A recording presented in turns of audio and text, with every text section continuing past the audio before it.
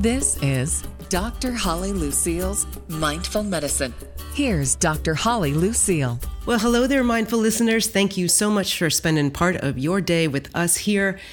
What an exciting show. It's sort of funny because I'm going to tell you a little story. Our topic today is one of the biggest public health crises in 2020, and it happens to be noise pollution.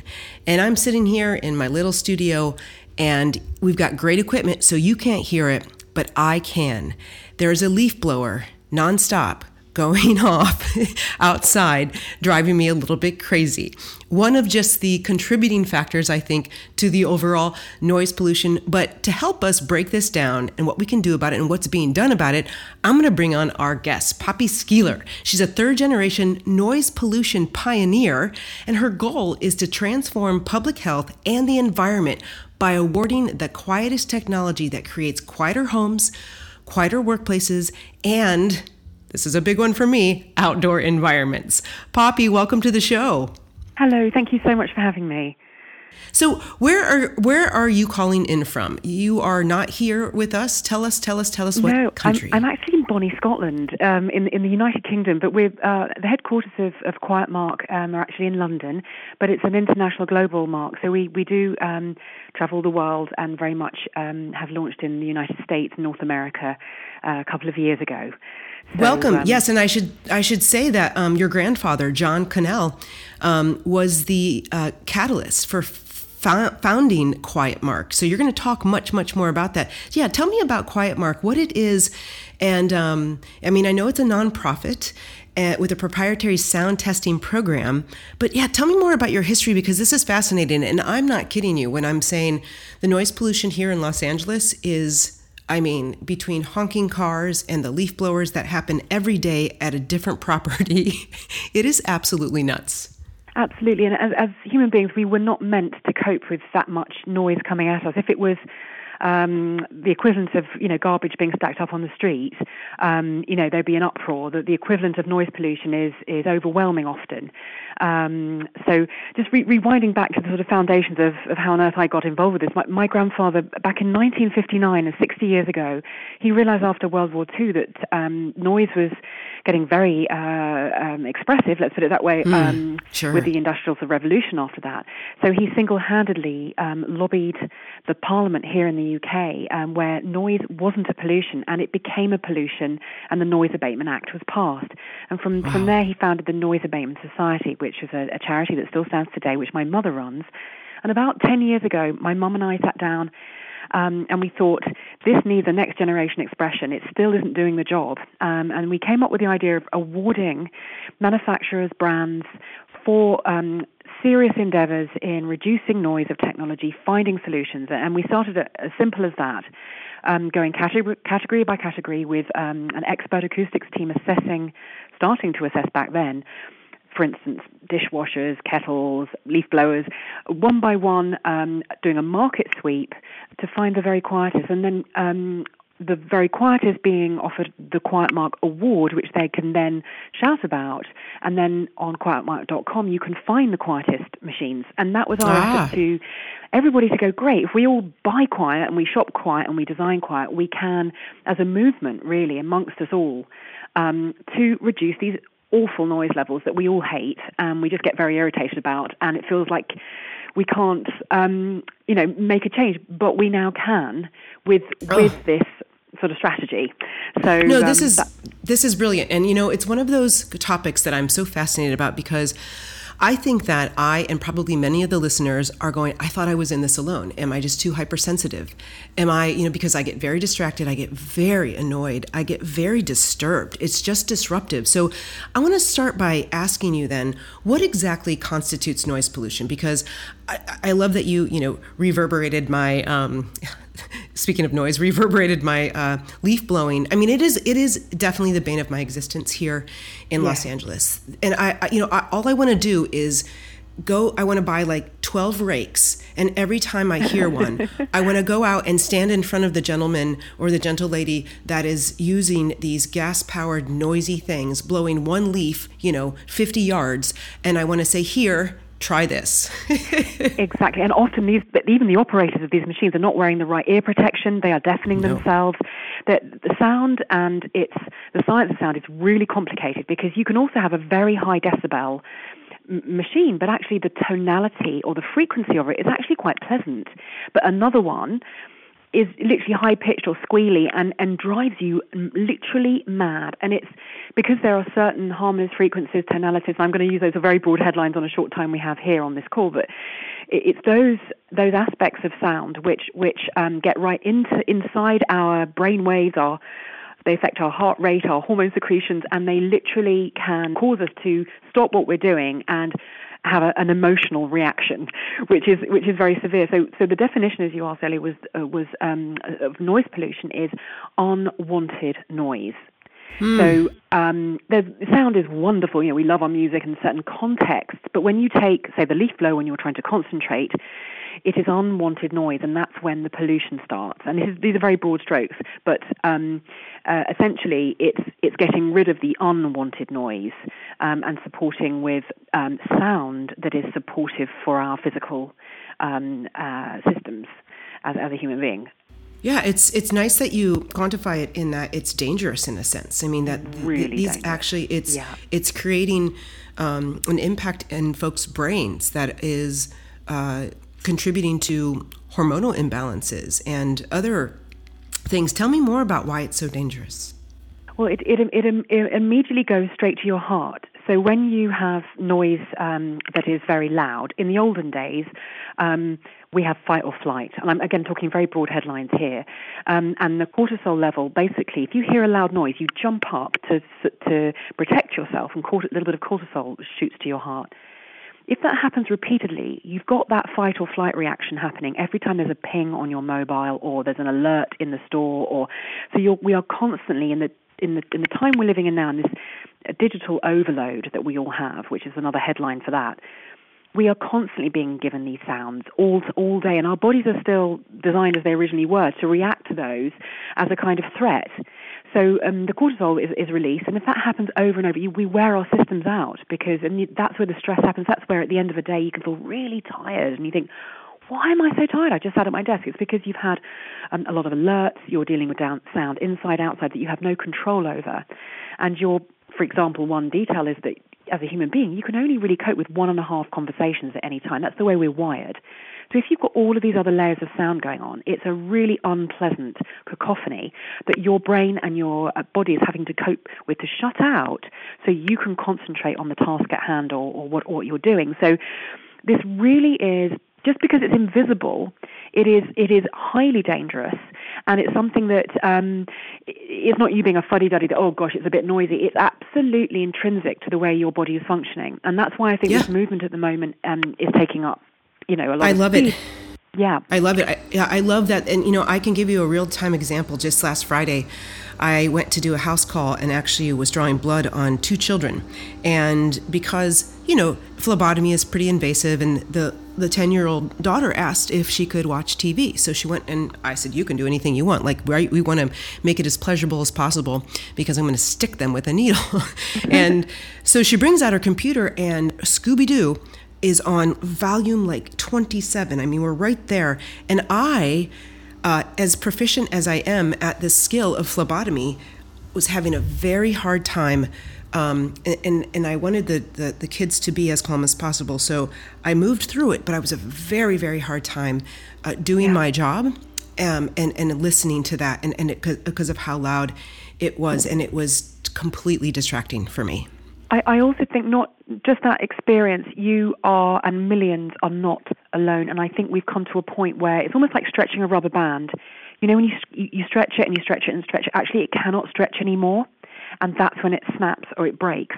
And I feel that the levels of noise we've been subjected to for years are such that your body gets to a place where it just can't cope. And then there's either, an emotional response or a shutdown, or the body has to do something to defend itself.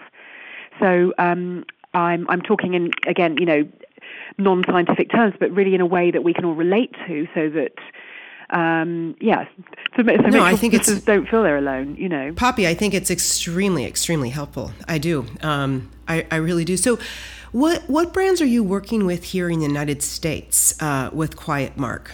Well, we've got a fantastic partnership with the Good Housekeeping Institute, who, as we know, a much trusted, loved consumer champion in North America, testing and validating products, obviously through Good Housekeeping magazine.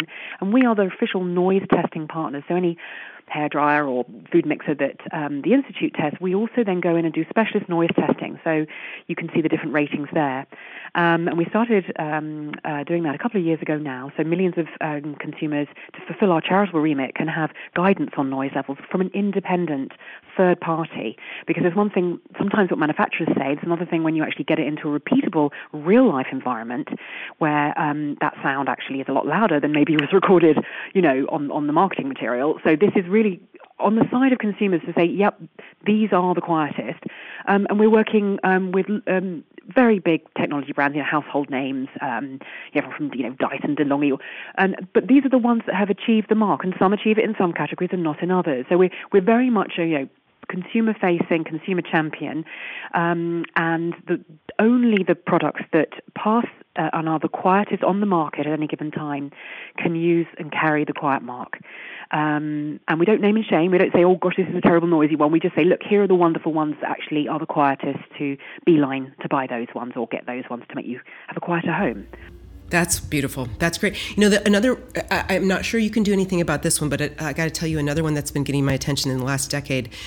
Here we have some great hiking hills and hiking trails. And another thing besides buying rakes and taking them to the folks with the leaf blowers, but I want to buy ear pods and bring them on hikes for people who decide that they're going to be out in nature, and let everybody, listen to the type of music that they're listening to with a cell phone that is just blaring from their speaker, instead of it just being siloed into their own preference ears and their own choices. We call it leaking.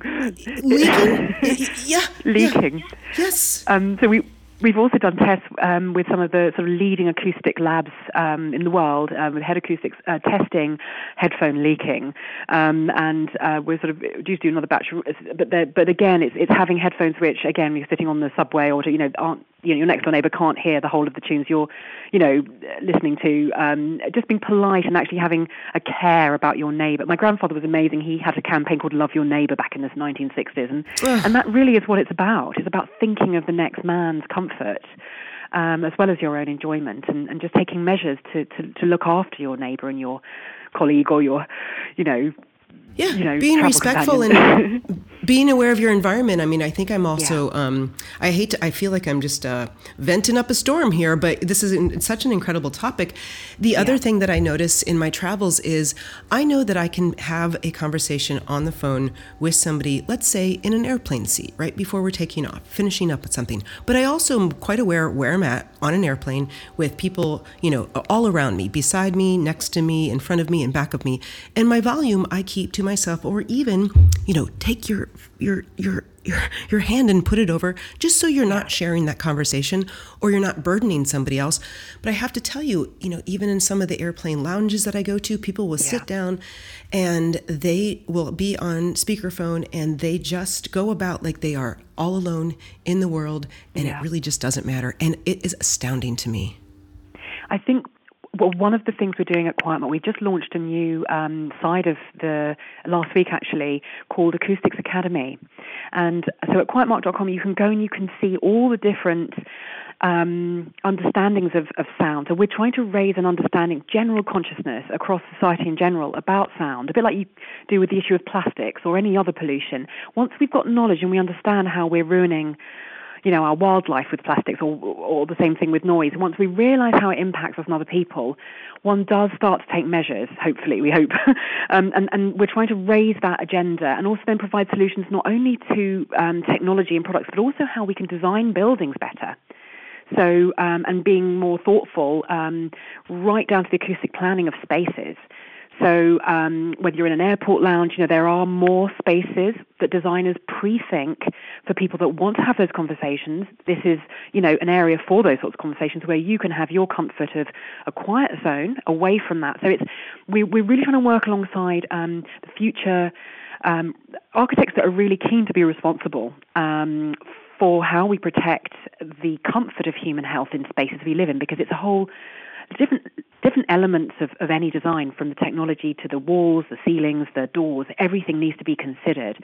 So it's really big movement that we're trying to fire up here, so that we can transform this pressure on our bodies, which we actually can't cope with. And well, I think that real. It's amazing what Quiet Mark is doing as far as the Good Housekeeping Seal and what you're doing regarding positive affirmation and incentivizing brands to make more quiet products for quiet outsides, quiet homes, quiet environments. But also it just does seem as well like there's an information campaign about this where we can all start, listening up and quietly taking steps. Because I want to ask you one last question. What do you expect will happen if noise pollution continues to grow? So getting worse and worse in 2020 and beyond. Well, the frightening thing is, and this is all World Health Organization figures, you can look at the latest papers on the burden of this, is that it directly affects our hearts. It's cardiovascular. So it's going to cause more heart problems because of the very sort of, the sketch I painted earlier in the interview about how the cortisol levels are affected by noise. Sound is a very emotional medium. Sure. And also in our world, half of our existence is light and it's sound. That's kind of it. Light is majorly factored. Everything is like ocular. We see it, we can touch it. Sound, because you can't see it, it gets forgotten. And I think hopefully this is going to be a movement that we all run to. The more we buy quiet, we can start designing with sound that we really will support and stop this onset of overstress from this over noise that we weren't meant to ever have. Yeah, it's about our health. Really and I promise you, I did not cue this up, but Poppy, I'm going to tell you something. That leaf blower outside just stopped, and I felt my body relax. I did. I felt like going, yeah. Oh my dear. Like so it's physiological. It's release. Okay, so you've already mentioned it, but folks, mindful listeners, quietmark.com is just how it sounds, quietmark.com.